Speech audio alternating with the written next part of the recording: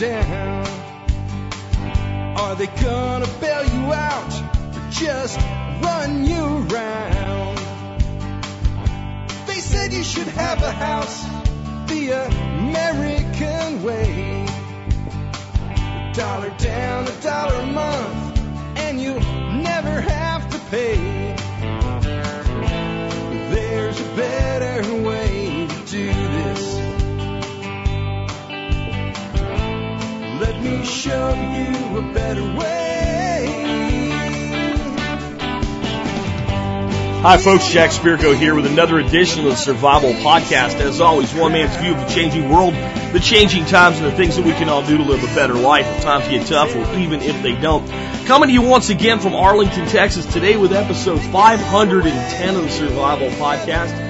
It is September 14th, 2010. It is a Tuesday. And what are we going to talk about today? Well, we're going to talk about aquaponics. And exactly what is aquaponics? Where did it come from? Why does it exist? Why should you care about it as a prepper? And I think it's a good subject. It's not often that I get to do a show on a subject I've never really covered in depth. I've talked about aquaponics before, but never in depth. And I'm going to do that today. I'll give you a bit more about why I've never done it in depth once we get done with the housekeeping and I go into the main topic. Do want to go ahead and knock out our housekeeping now, though. As always, let's take care of our sponsors. They do a lot to help take care of you. Sponsor of the day, number one today, is Western Botanicals. Western Botanicals, to me, is the source for everything and anything herbal. From herbal preparations that are already put together for you to raw herbs to information about how to make your own herbal preparations. They are an outstanding sponsor. They've been with us now for over a year. They've made a long-term commitment to the show. They support the Member Support Brigade by giving away their preferred membership. That's cost $50 a year for most people. Anybody that's in the MSB, you guys get that for free. So that pays for the cost of your MSB alone, and that gives you 25% off everything they sell. And their website, I don't know, just to be fair, I mean, their website could use a little bit of coming into the 2010 era as far as the look and appearance. But if you take a look at their catalog on that site and what's available to you, it's unbelievable. The amount of variety that's available to you. Some things that you really can't seem to find anywhere else. So for all your herbal needs, check out Western Botanicals. Next up today is Common Sense Prep. Common Sense Prep is a new company. One of the last people to take a few sponsors spots that were left and has made again another good commitment to the show. And they do support the MSB as well. They give 15% off all their Palette and Press books. And what does Common Sense Prep provide? Well, it provides all the things for common sense preparations. Check out Common Sense Prep, another great sponsor of the Survival Podcast. Remember to connect with us on YouTube, Twitter, and Facebook. Those are the big ones, along with the forum. And remember, we have a chat room on the Survival Podcast forum. Occasionally, I pop in there on an evening if Dorothy's watching something on TV I'm not really interested in or just otherwise indisposed. I'll usually let people know via Facebook and Twitter that I'm in the chat room, so that's another reason to connect that way. But, hey, don't wait for me in the chat room. Get in there and connect with other people.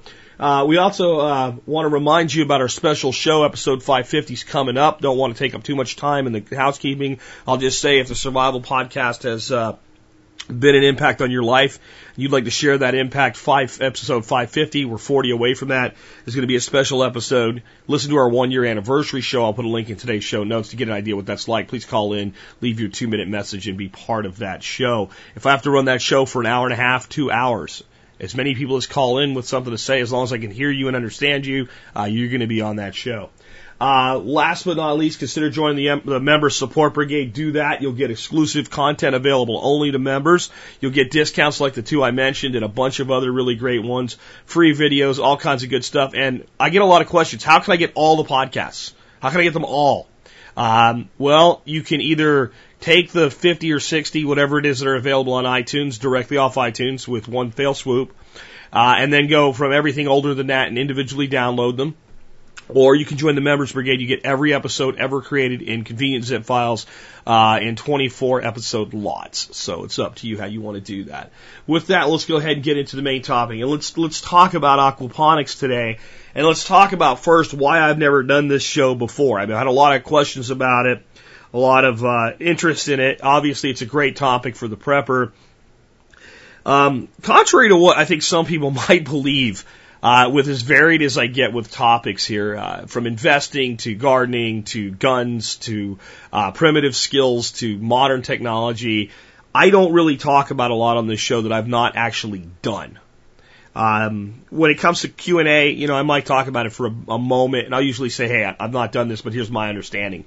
But when I talk about most of the practical skills, storing food, preserving food, foraging, permaculture, these are all things I have practical hands-on experience with. And I do that for a reason. I think it's easy in a show like this for you to start going on and on about things you've not actually done and try to create the illusion that you have. But I don't think that would last very long, because sooner or later you're going to start saying things and people go, that's not the way that works, and I tried that and that failed, and all types of things like that, and obviously you're seen through and you're not authentic. So I always try to be authentic, and I always try to talk about things that I've actually done and that I actually have practical experience with. Aquaponics is something that I've been studying and researching heavily for about a year now and planning my own system for when I move. And I've basically been talked out of even a small-scale system by my very intelligent wife, who said, Jack, it's one more thing to move, and we have so much stuff to move already, and we have so many things you want to get rid of before we move, just like the chickens. Let's put this one off until we're actually up there and you can build what you really want. That was a logical statement, so I've staved off even, firing up one of my old little fish tanks and building a microsystem, which we'll talk about today. She's a smart lady, folks, and I do tend to listen to smart people, especially when they're married to me. So I haven't actually done this, but I have done a tremendous amount of research. I've watched several DVDs. I've read a lot of great books, including a great free ebook. If you're a member, Sport Brigade member, another benefit is one of the free ebooks is Aquaponics, the Synoptoman Way, from Keith Cuthbert out of South Africa. That ebook is great. It's available free in the benefits section of your MSB membership. So some of this comes from that. Aquaponics Made Easy is probably the best DVD I've watched on the subject from a gentleman in Australia. It seems like the rest of the world is ahead of the United States on this. So there's my disclaimer. I've also gone out and looked at a few different systems and seen how they work and examined them and saw what's working, what's not, watched everything I can, but I haven't done this. So I probably will make mistakes today. For those of you out there that are aquaponics pros, please feel free to point them out. You will not hurt my feelings. But let's start out, first of all, with what is aquaponics. And if we're going to define aquaponics, we really have to define two other things first. And the first one is aquaculture. Aquaculture is the process of growing fish or shellfish or any other thing that grows in the water by itself. So if you got a bunch of fish tanks together and put in a great big giant filtration system that was designed to keep that water clean, put a bunch of brook trout in there, started feeding them pellets, and as they became available for harvest, started pulling them out and replacing them with small fish, and just ran your operation that way using commercial filtration systems, that would be aquaculture, growing a water-based, a marine-based crop of some sort. You could be doing that with, farming mussels if you wanted to, or clams, or shellfish, or crayfish, or anything like that. Anything that grows in the water would be aquaponics. Then we look at hydroponics. Hydroponics is growing things that you normally would grow in the ground, but growing them in some sort of growth medium using water as a nutrient transfer system. So we have a great big bed of stuff, and it's just, let's say, gravel.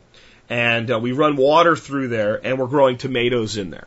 That would be hydroponics, right? So that's hydroponics. And we would have to then bring nutrients to that system. We would have to use some sort of prepared fertilizer for that hydroponic system. Aquaponics is where we take aquaculture and hydroponics and we put them together. We get aquaponics. And what we're doing there is we take the water from our marine crop, our aquatic crop, our livestock, so to speak, our fish or our mussels, and we run that water. And mussels wouldn't be good for this because they're by nature a filter feeder. But any type of organism that produces a lot of waste, fish would be the most primary example. And we run that water through the grow bed that we would normally be using for our hydroponics, and the plants take the waste and use it as nutrient growth. So the fish provide the nutrient to the plants, and the plants provide the filtration back to the fish. In a perfectly balanced system where everything is functioning the way it's supposed to, this is a perfect system. A lot of times it takes a lot of tweaking and work to get it there, and the smaller the system, sometimes the harder this is to pull off until you get too large of a system. But there's kind of a sweet spot in there where once a system's large enough, it becomes easier to balance because something going haywire with just a little piece of it has a less effect on the larger scope of things. But that's what aquaponics basically is. It's growing both vegetables and some sort of fish product out of a single system where the vegetables are acting as a filtration device for the fish, so the fish don't poison themselves with things like ammonia from their urine and other substances from their waste.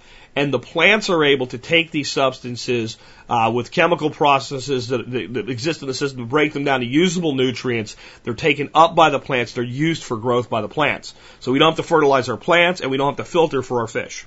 All right, so that's what we're talking about today. To understand this, we have to understand some terminology, though. And the next thing is, well, what the hell is this grow bed that you're talking about?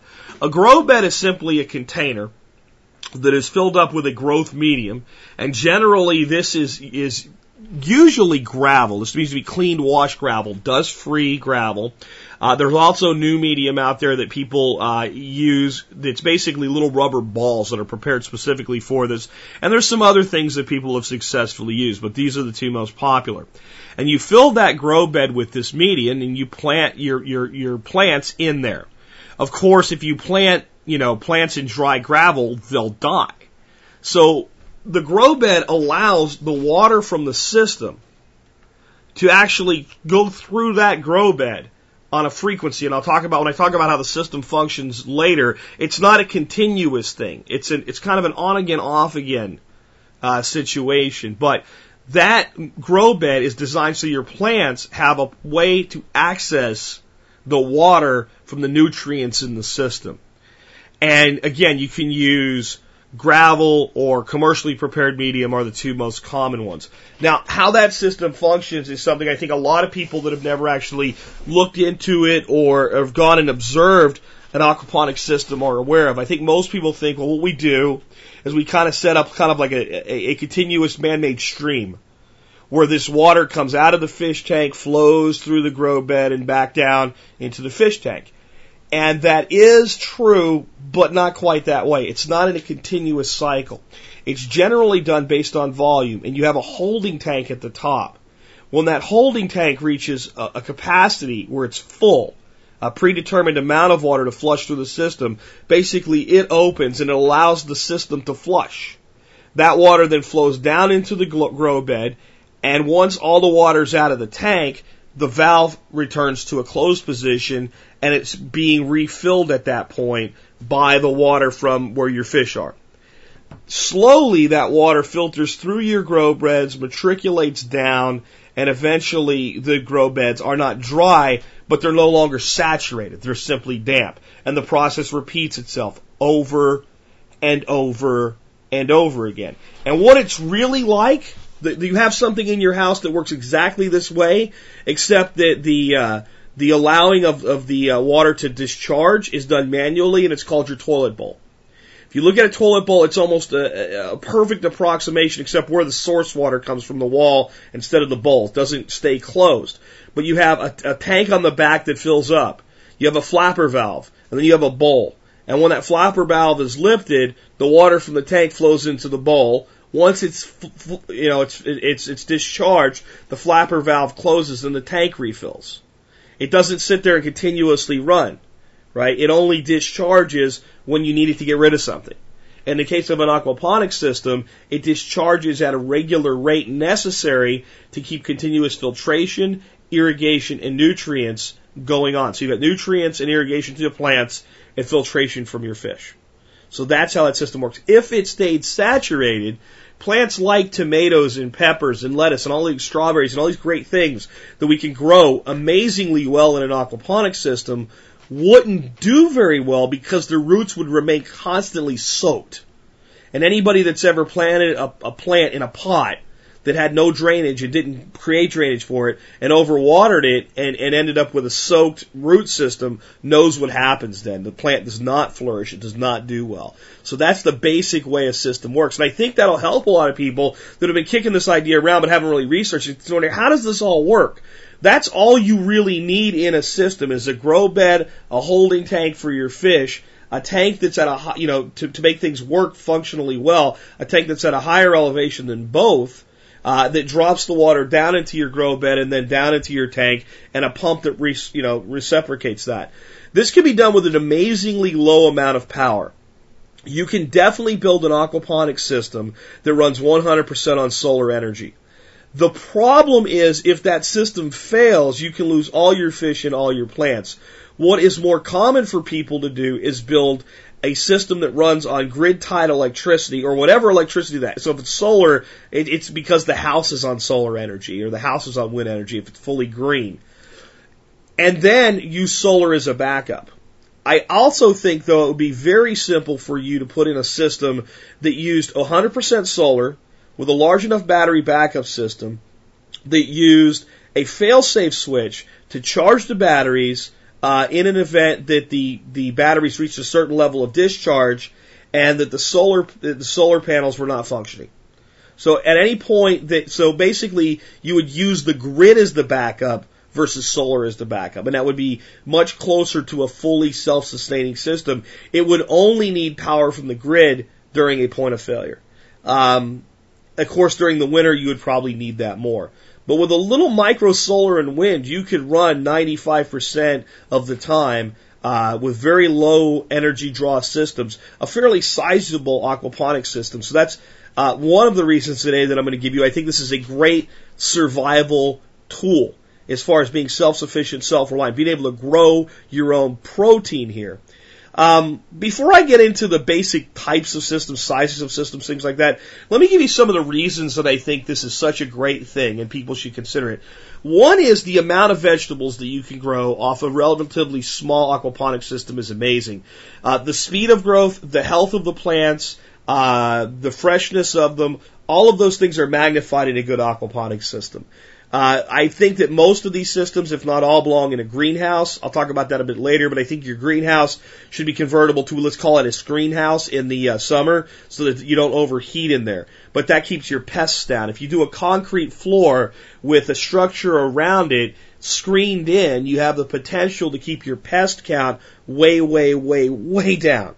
And that's just a great thing for your system as a whole. So you can grow more vegetables in less space with less disruption by pests, and you can grow them faster and get greater yield. So there's a big reason for aquaponics, and I think most people, if you put in a pretty decent sized system, could replace the majority of your annual gardening with your aquaponics system. Not all, but a lot of it, especially for certain things. I also think it'll let you grow things that are tough to grow in the summer. Things like arugula and spinach, and lettuces. If you have a good, well-ventilated, screened-in greenhouse with a little bit of solar screening there, so you're knocking down the sun in the summertime a little bit so that it's not quite as intense, and you're growing a plant in a constantly recirculating water supply, it's going to have a propensity to deal with heat better. All right, so that's another reason. Conversely, in the wintertime, when you close your greenhouse fully in, and I think custom building a greenhouse is the way to do this easiest, and you're locking the heat in. If you have, let's say, a 900-gallon system in there, and that 900-gallon system in that greenhouse is sucking up solar energy all day long in your wintertime, and that water's at a certain temperature, it now acts as a heat sink, and it takes a tremendous amount of that thermal radiation in. During your evenings, your greenhouse is going to be much warmer, and if you do something like run an active compost pile inside that greenhouse, along with the aquaponics system, you're going to have the ability to keep the water temperature and the air temperature in there much higher than a pure greenhouse system. Next is you're producing meat that people don't get attached to. When you have a tank full of 300 fish, and they all look the same, and they don't really have any personality, and they all just kind of swim in circles, there's a lot of people that would have a problem lopping the head off a chicken or a fryer rabbit or what have you that are not going to have a problem with doing it to a fish. You take a fish, you take a net, out, fillet knife, done. And I think that that's going to be an easier psychological leap. So a lot of people that otherwise would not produce their own protein will produce their own protein with an aquaponics system. Next is ease of cleaning. I can teach you to fillet a fish in about a minute, and especially fish like tilapia. Very, very easy to fillet. A good electric fillet knife, and you can get a 12-volt DC one that plugs right into your solar system that runs your whole system and still be 100% self-sufficient with it. Or you can use, I actually prefer to fillet with a standard fillet knife unless I'm doing more than about a dozen fish. 2 dozen fillets or more, I'm going to want to switch to the electric fillet knife. Otherwise, I just don't have time to get it out, deal with it. It's harder to clean. Get the sharpening steel out in the fillet knife, and I'm pretty quick. It might take me basically twice as long, but it's still not that much time. And I'm going to clean 4 or 5 fish, let's say, coming back from the lake for dinner tonight. Regular fillet knife and done. So easy to process. So that's another great thing about the fish output. Another thing is the amount of waste produced. If you take a rabbit and skin a rabbit, unless you're going to feed the waste to dogs or something like that, it's quite a bit of waste. It's not really good for composting. You got to get rid of it. Processing it is kind of a chore. I can actually process a rabbit very, very quickly, but for a lot of people, it's going to be tough, and you deal with a lot more bleeding and things like that. Tilapia, or any other fish for that matter, that you're filleting, if you have a large enough sized piece of property where you can dig, let's call it a pit, and put some protection around that so nobody falls into it or anything. And every time you fillet, let's say a half a dozen or a dozen fish, you take the carcasses down to that pit and cover them with 3 to 4 inches of soil. By the time that pit's full and you make a new one and do that maybe 2 or 3 times, you can go back to the first pit and you have wonderful compost. Unlike a lot of other meat products, fish products break down very well for composting. Some of it could also be dumped into a system for cultivating black soldier fly larvae, because unlike typical compost bin, black soldier fly larvae will take care of all of your meat waste. And with a good system, black soldier fly larvae are harvesting. Basically, you have a system with a small ledge on the inside at a certain angle with a hole and a little can. And when the larvae are ready to pupate, they'll climb up that thing and fall into the can. And they can be fed to your tilapia, they can be fed to chickens, they can be frozen for future use and fed to your tilapia.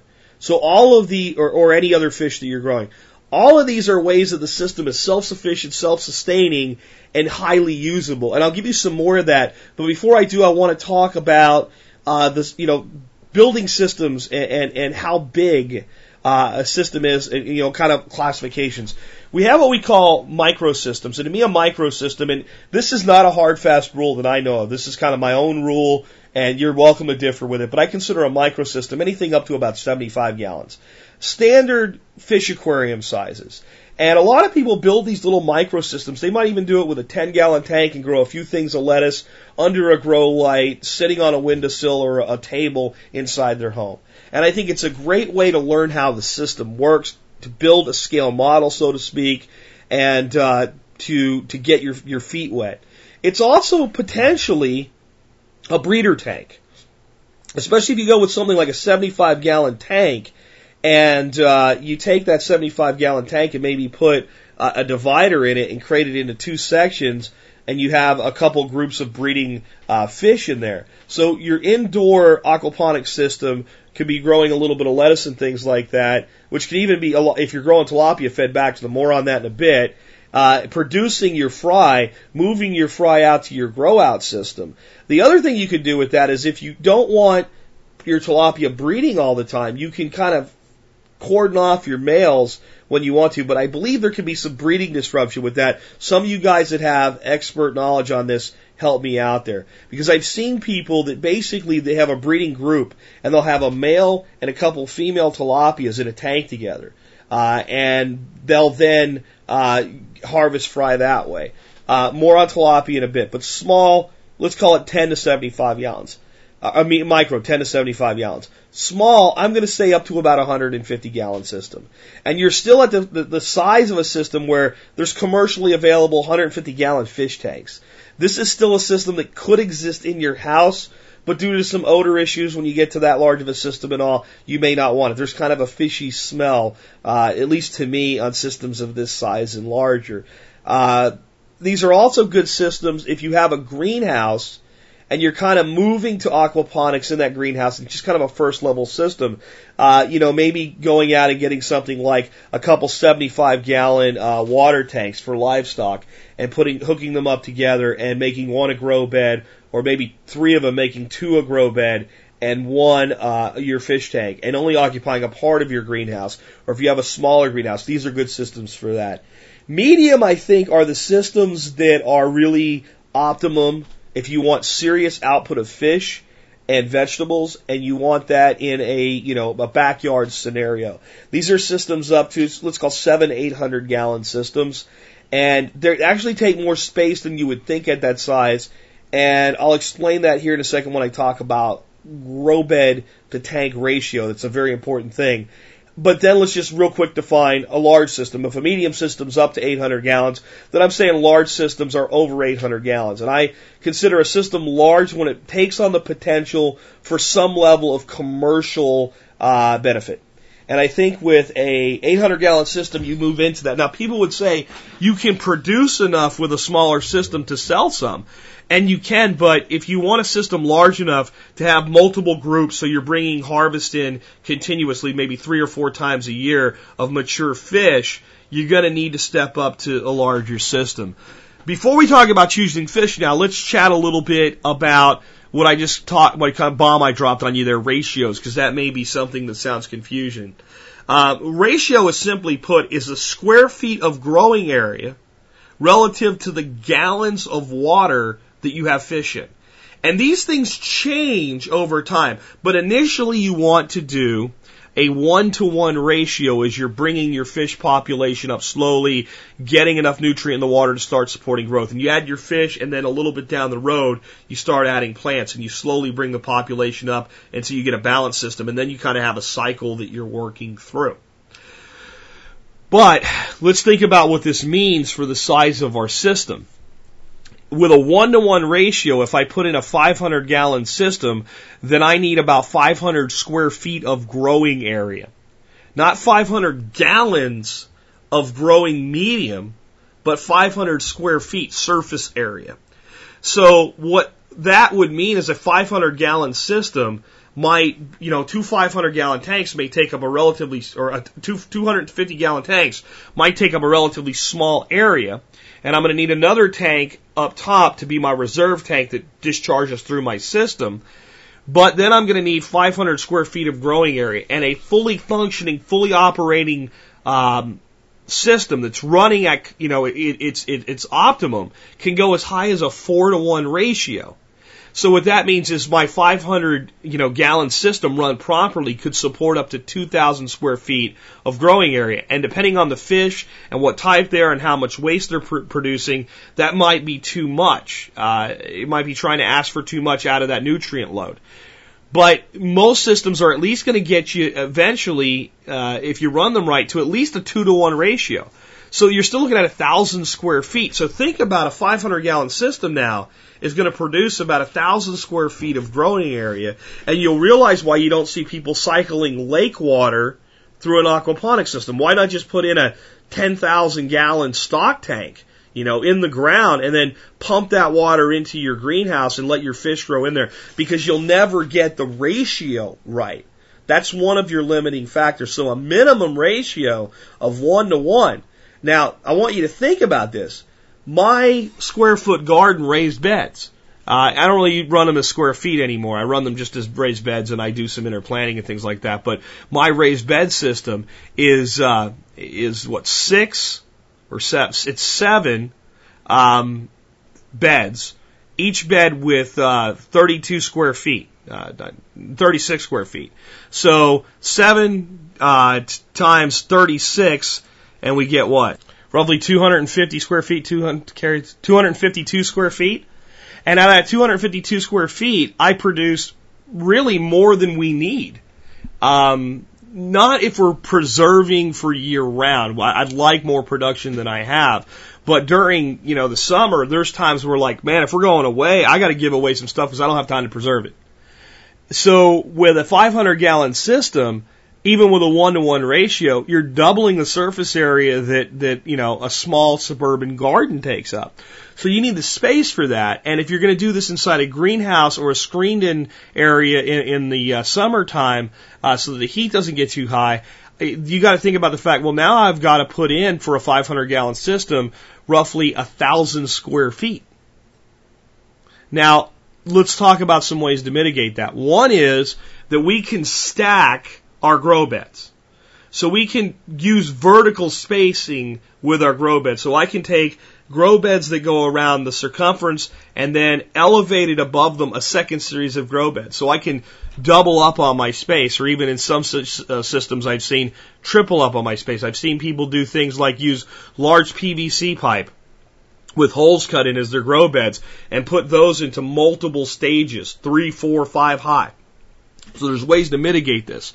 But you're going to need at least that 1-to-1 ratio. So all of a sudden, the thought that, maybe I can just go out and buy 3 300-gallon stock tanks and have a 900-gallon system up and running pretty quickly, you're going to have to look at, well, now you're going to need at least 900 square feet, and with a functioning system, somewhere between 1,800 and 3,600 square feet of grow bed to make that 900 square feet function.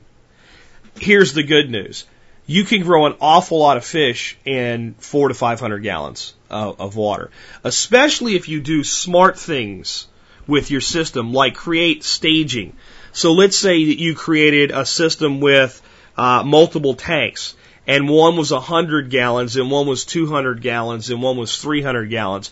And now we have 500 gallons of system. So we need somewhere between, 500 square feet of grow bed starting out, but we need to move up into the 1,000 or greater square feet area.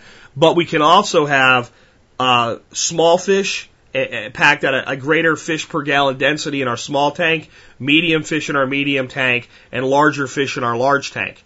And as our large fish are harvested, we can move fish from the medium tank forward, from the small tank forward, and bring new fry that have been grown out enough to go into the system into our small tank. So there's a lot of scalability here, but I don't want people that maybe haven't researched this to already have in their head, I'm going to be having this like 2,000 gallon system. Well, a 2,000 gallon system, you're going to need 4,000 to 8,000 square feet of grow bed area. That's a huge system. And let's chat about why I think you really should have a greenhouse as part of your system. One is it's going to mitigate a lot of your pest issues. And two, it's going to make your operation sustainable year-round, especially in the more temperate climates. And those are the two big ones. And it's definitely a big part. Now, there are some other options. There are some other options rather than having a massive greenhouse. There's no reason you couldn't build a system that scales with the season. You do your heaviest growing with your largest amount of fish during a period of time throughout your summer months when plants are easily grown outside. And as you move into winter, you do a bulk harvest, you drain some of your tank system, and you scale back to a smaller system and run that fully contained within your greenhouse. There's options, and it's limited only by your creativity. What I'm giving you today isn't necessarily tab A and slot B, step-by-step instructions, but ways to think about this so you can design your own system. Let's talk a little bit about choosing fish. There's certain things that I believe, after my research, that fish need to be good candidates for an aquaponics system. The first one is I want something that grows rapidly. I don't want something that's going to take 2 years to grow to maturity. It's too long, so I need a single season from at minimum fingerling to table size, and I would prefer fry to table size, but there's not a lot of things that'll do that for me, but there are some. I want them to be good eating. I don't want to do all this work, spend all this money, put a system in like this, and have a fish that's like, it's okay, right? I want something that's like, I'm looking forward to eating it. I want them to be an easy fish to prepare. Most fish are, but some are easier than others. Let's say if we had very large tilapia or bass of some sort, or even very large sunfish, all of those are easier to fillet and prepare than something like catfish. Catfish aren't that bad, but there's more waste on their overall pound, the size of their head, and that bony head is large. They're slimy. They're a little bit more work. So I have nothing against catfish, love to fish for them, love to eat them, but they'll kind of, just on that one alone, go back to other species. The next one is they need to take commercial feed easily, because even if I'm providing a lot of their food, I'm probably going to have to rely on some commercial feed. So I want something that doesn't have a problem eating pelletized feed. I want something that's easy to get a resupply of, either breeding my own, or I can phone somebody up, and it's not hard to get, channel cats, I just kind of dissed them a little bit, but if I want 500 channel cat fingerlings, they're easy to acquire and they're quite affordable, and there's plenty of places to acquire them from. If I was in a shit at the fan situation, I am even in a situation where I could look at going out and harvesting small fish from my native environment, put them into my system and grow them out. That is highly not recommended because of potential to bring in pathogens, and you don't know where the fish came from and things like that. But again, somebody had to start somewhere. The last one, though, and probably to me, if you want to be fully self-sufficient, the most important, is easy to breed. And to me, that's where tilapia really start to shine. Because tilapia are simple to breed, and they're simple to breed where you get ratios that are either mostly or all male. I'm not going to give the scientific names of the species or even the common names of the species. I'm just going to tell you there are certain combinations. If I breed one or two different varieties of male tilapia with one or two different varieties of female tilapia, and I'm sure of the species when I start, because this doesn't work with every interspecies, what I end up with is offspring that are almost all, and in some cases 100% male.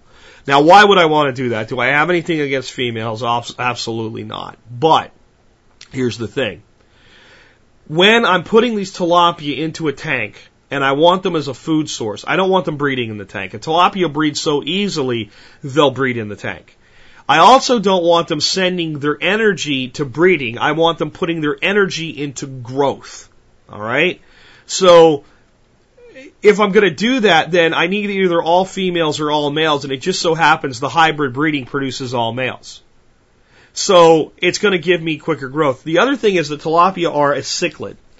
And a cichlid is a species of fish that can be quite aggressive at times with other members of its own species. And this is specifically true as pairs begin to pair up. So as pairs begin to pair up for breeding inside your growth tanks, you have them then fighting with each other, and now they're expending energy on breeding and fighting, and they're also harming each other, and they're stressed, so they grow slower. So all of these things are negative if you want to grow them out. Now, what do commercial operations generally do? They use chemicals to sterilize them. So while they're still fried, they expose them to a certain chemical, and that chemical basically sterilizes them, and they get the same result. Well, I don't want chemical sterilization of my fish. So this is another reason to grow your own. But with just proper breeding, and you could have a 75-gallon tank with a couple pair of breeding tilapia split off inside it with a mini aquaponics system in your home, or just running through a normal system, or a couple 50-gallon tanks set up in your aquaponics system, closed off for your breeders. There's any number of ways to do this. Key with tilapia is in the more temperate climates of the United States, even with a greenhouse, you're going to probably have to bring in some alternative heating source, because if the water declines too much, as a tropical fish, they'll die. Optimum temperature for tilapia is in the mid-80s. 82, 86, anywhere in there, beautiful temperature for them. As the temperature goes down into the 70s and 60s, their growth rate slows. Again, this is part of, being able to run a system winter and summer with some portion outside in the summer, closing it up in the winter and going to lower scale production. Less growth, less eating, less waste, so you can scale back on your ratio a little bit.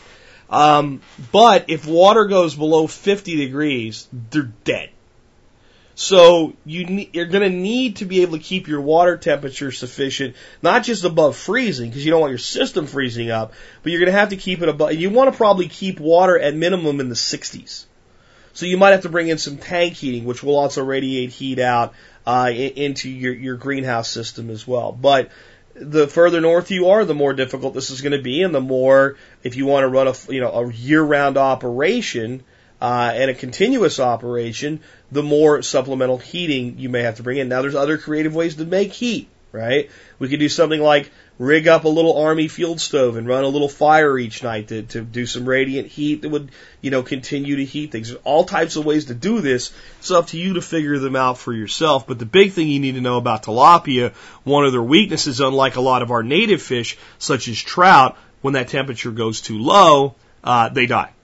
And there's even states where tilapia are stocked in large numbers as fry, as feeder fish. In our lakes, in our streams, in our rivers. Now, in Florida, they've gone nuts and mental and taken over some areas, but, there's places in Arkansas where they do this. And they don't worry about, hybrids or sterile or anything, because what happens as soon as that lake temperature goes down to about 48 degrees, they float. So they're able to grow rapidly, spread out, they become forage fish for all of the game fish, and then during a freeze they actually float. I've actually read some articles that people monitor lake temperatures, and when the lake temperature is going to cross that barrier, they go out in boats and just look for them coming up, and they net tilapia. I read an article about people doing that in Arkansas. It also opens up another opportunity. You could grow tilapia if you buy large enough fingerlings in the summer and trout in the winter. So again, it's all about adjusting and adapting to your individual situation. But what I really like about tilapia is they will happily eat a lot of vegetation. So in your system, you could be doing things like growing certain lettuces and stuff that are fed back to them. But the real, kind of golden, the golden pyramid, so to speak, for the tilapia is duckweed. Duckweed is easy to grow. It grows so fast it actually is invasive. It's high in protein as commercial food pellets. It can be harvested and frozen for later use, and tilapia like to eat it. So a small container growing duckweed can grow all the duckweed you need to feed your tilapia. Now, it probably makes sense to supplement their feed with other things as well, but I have read about systems where people run 100% on duckweed for feeding their tilapia. If you're doing things like using some of the waste and some of your other meat wastes and some of your other household waste to build black soldier fly containers and then feeding that back, now you're getting a varied diet. And the more varied a diet, to me, for most animals, as long as it's good, clean stuff, the better.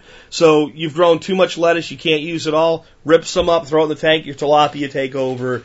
From there, you're starting to get more and more close to a closed loop system at that point, which is a reason I really think they're probably the best fish for this.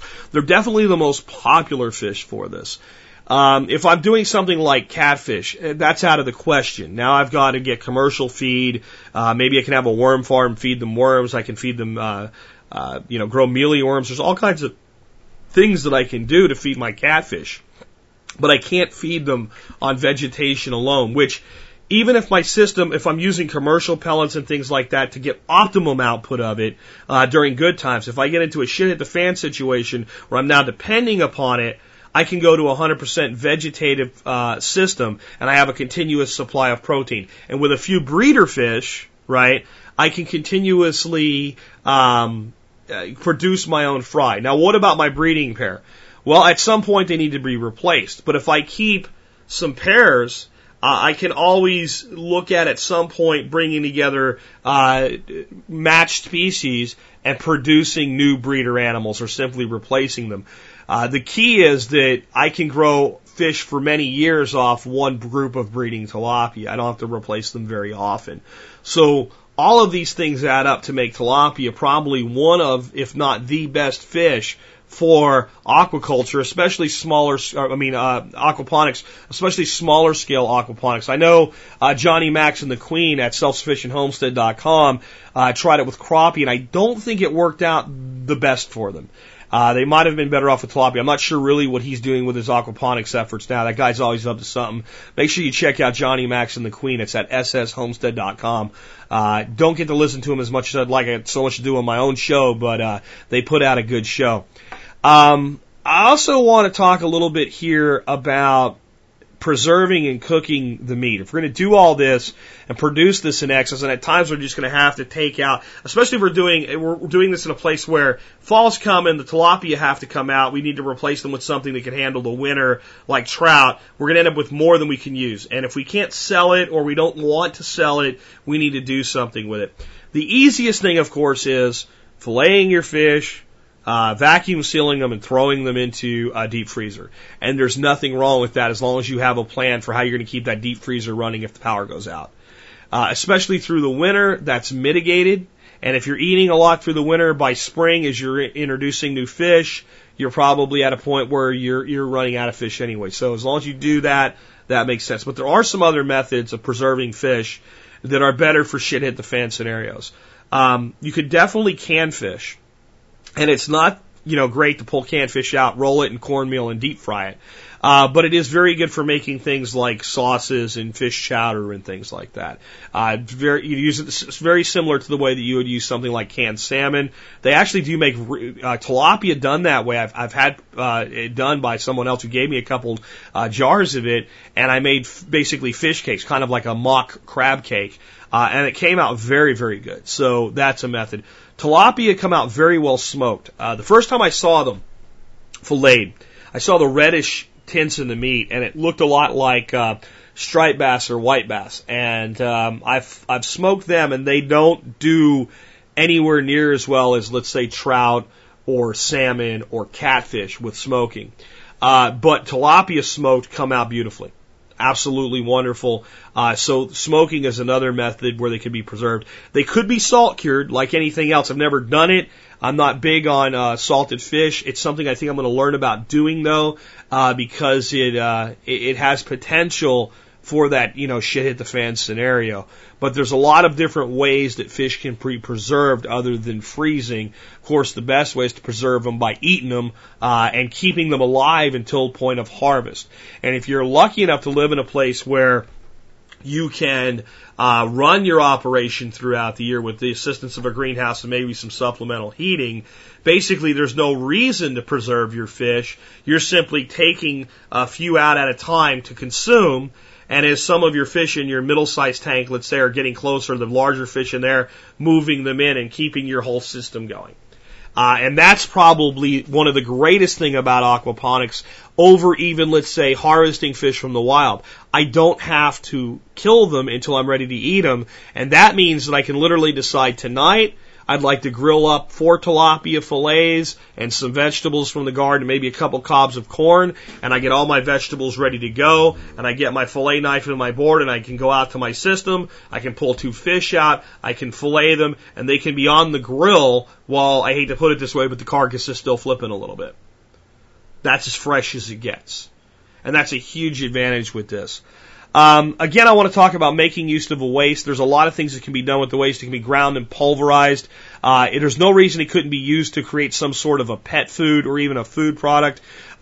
Fish carcasses can be boiled to make fish broth. And if that's cooked down and thickened, it can be used as a fish sauce in a lot of Oriental cooking. It definitely has a high nutrient protein value. You probably, if you're running any kind of a sizable operation, don't want to do it with all of your waste, but you might want to do it with some and learn to use it, because if we ever do get into a shit hit the fan situation, that's a valuable nutrient that you don't want to just discard. So learning how to use it in good times and using it in moderation is a good way to prepare to use it long term. Definitely for making things like fish stew or fish chowders, it's a great component to have. I'll give you a simple recipe for fish chowder, and then you can expand this into anything that you want. Go get yourself either some fish bones and you want heads for this. I know it sounds heads, fins, everything, fish waste. And boil that. I don't really have, I can't tell you like this much or whatever, but you want to produce a good, let's say 4 quarts of water after you're done with this, or broth after you're done with this. Boil it for about 30 minutes with some salt and whatever seasonings you want to add to it. And when you're done with it, strain that through a colander and discard all the solid products, unless there's any pieces of meat or anything you want to go ahead and pass through that. That's your fish broth. If you don't want to do that and you want to shortcut it, You can use something like clam juice that you can buy in a store to do this with. Combine with that potatoes, celery, corn. You want to simmer your celery and your potatoes till they're soft, and add your corn right at the end, and use evaporated milk to thicken this, and add your fish, chopped up pieces of fish of whatever species you want, right at the end until you cook it till it's just done, and then add your corn last as kind of a sweetener. So you get a saltiness from the fish broth and from the fish, and then you get a sweetness from the corn and the celery, and then the potatoes balance out, a full meal. You can do this with something like canned salmon to give it a try. And it's all about how much broth you need based on how much meat. 1 can of salmon, you could probably go out and get yourself 1 bottle of clam juice and use water and milk to make up the difference, and use that basic recipe. But once you learn how to do that, then it starts to open up new things for you and what you would do with what you would otherwise consider waste, whether it comes from your aquaponics system or from the lake. You start to realize that those carcasses aren't 100% waste. You probably will have more of that than you need, though. So again, my preferred method of dealing with this is we dig a small pit. Every time we have fish, we dump them in there, cover it by about 4 inches of dirt. Maybe that pit is about 1.5 feet deep when we start out, and maybe if we're doing a lot of fishing or a lot of culling out of an aquaponics system, we dig back up what we've buried a couple days ago, and we do 2 or 3 before we go to the next layer. And we basically make fish dirt lasagna. We can throw other organic matter in there like leaves and what have you. And we want to do this with, we don't want to pack this down ever. And eventually that hole will be full. And we go to the next hole, and we go to the next hole. By the time we fill the 3rd hole, we've probably got a year past at this point, we can go back and extract the dirt out of the first pit and bring in some dirt from somewhere else to backfill with our next process. We're going to have extremely rich organic matter there. It's going to be extremely valuable as fertilizer, used very sparingly, spread out over your entire garden, and you'll have very little odor to contend with at that point, unless you have very, very cold winters. If you do, you might have to run this process for 18 months before you're starting to dig out that pit that was closed, so it goes through 2 warm periods before it'll happen. But it's something that we used to do. In fact, I used to be sent off to go catch sunfish. Bluegill, perch, whatever you want to call them, and just bring back tons of them. My grandfather would do this with them, and basically it would be all done at once instead of over time. So I'd bring back, a burlap sack full of bluegills, and we just throw them into the pit, cover them with dirt, throw some more, cover them with dirt, and basically the whole thing, little tiny. Some of you guys that are environmentalists are going, oh God, if you go to these small ponds and streams and stuff where I used to fish for these things, they were so overpopulated, you were doing the system a favor to remove some of them. But that's where I picked up that particular method, and I know that it does work very well. The last thing I want to talk about is considering small scale and commercial barter operations. On the commercial side, I think it's really easy to look at this and go, well, holy crap, I could produce X pounds of fish a year. And if I do that, I could keep, Y pounds for myself and sell the rest off the markets, and I could have all this produce in 1,000 square feet and an aquaponics system of growing. God, I could produce so much produce, and I could sell that, and I'm a small-scale farmer. Maybe I could do a CSA, and it's all great, and you can, but I want to explain one thing to you about growing food in this kind of small-scale model, where it's not big enough that you can just call a truck in to haul off a bunch of grain and take it down to a place where they pay market price for it. You're talking about fresh produce that's coming in often. You have to be able to market. You have to be able to find a place to sell all of this stuff before it's available. You have to have a place for it to go. If you don't do that, what you'll end up with is a lot of surplus you can't use. So it's better with these systems to start a little bit small and look at how much, if I got optimum out of the system, could I use it all? And if the answer is no, scale back a little bit until the answer is yes. Start with a system of that size or smaller. Start with a system where, you could easily use it all. Start with a system that maybe is going to produce 10 to 20% of what you actually eat. If you do that, and nobody even tilapia are great, catfish are great, trout are great, no one wants to eat it every day. Nobody wants to eat tomatoes every day. Nobody wants to eat peppers every single day. There's going to be variation in your diet. So start small. And if you get really good at it, it's easy to expand a system once it's in place. Once you put all the money into it, it's hard to justify scaling it down. So you can start with a couple 100 gallons and do an awful lot.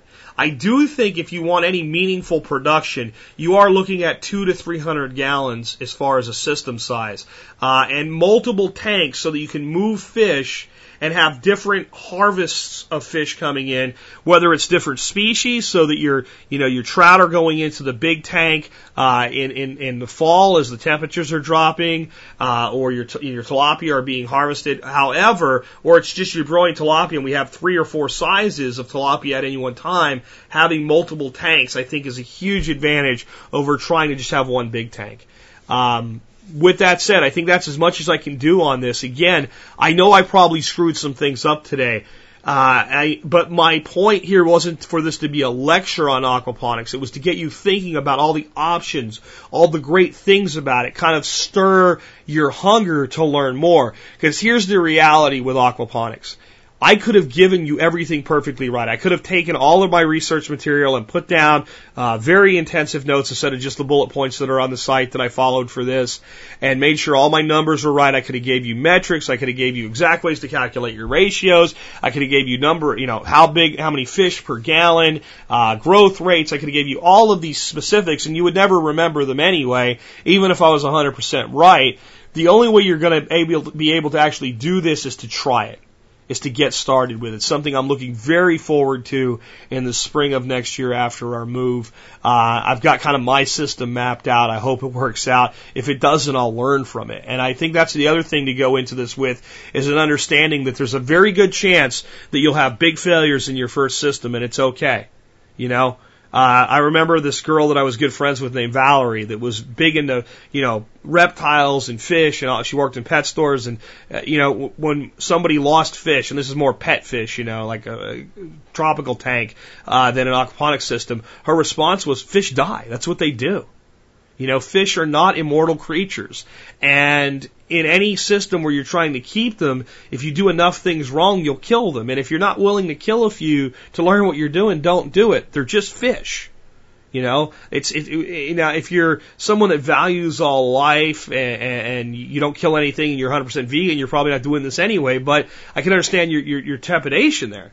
But again, fish die. That's what they do. And that's their ultimate destiny anyway, and it's a shame if they've not gotten large enough for the table and they die and you can't use them.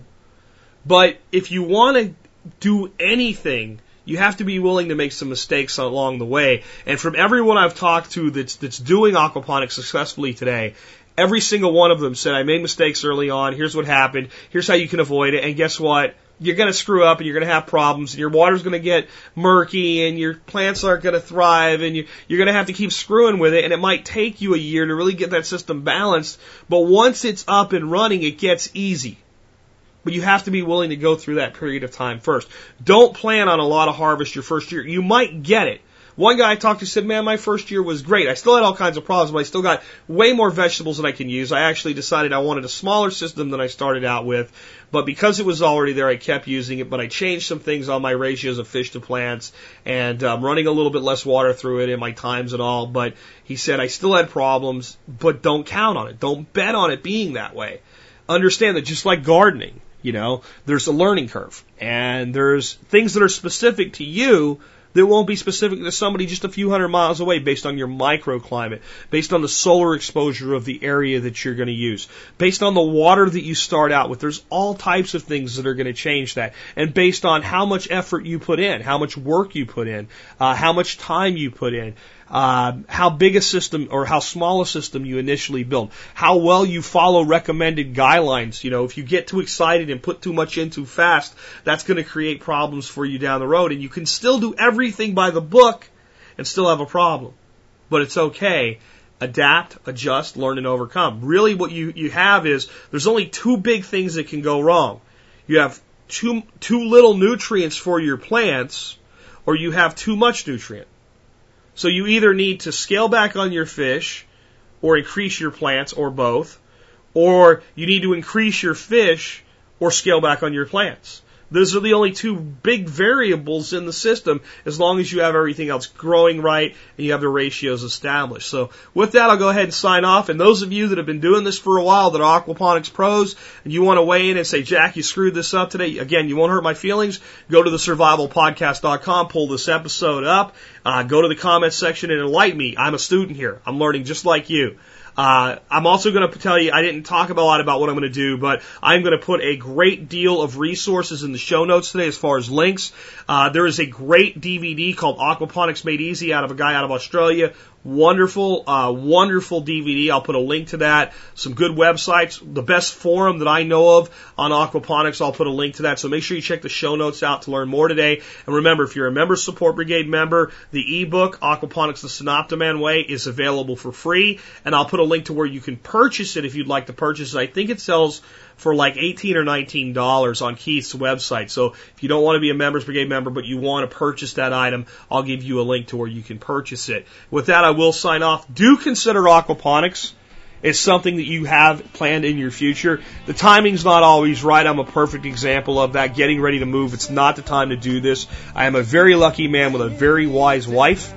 But it is a plan. It is part of my future. It's something I've educated myself on. I think that it is probably one of the biggest things we can do to create independence for ourselves. We can grow a lot of food, but protein's a struggle. Protein is tough.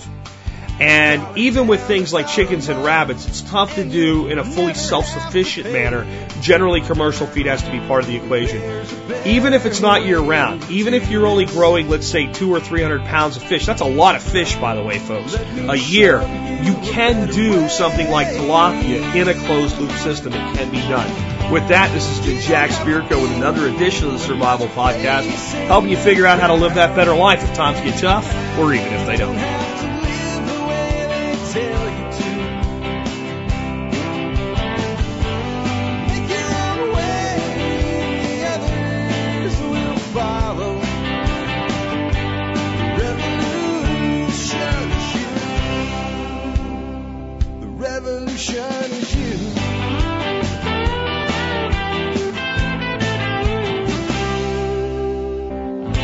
Someday we'll realize our children just can't pay. There's nobody up there cares.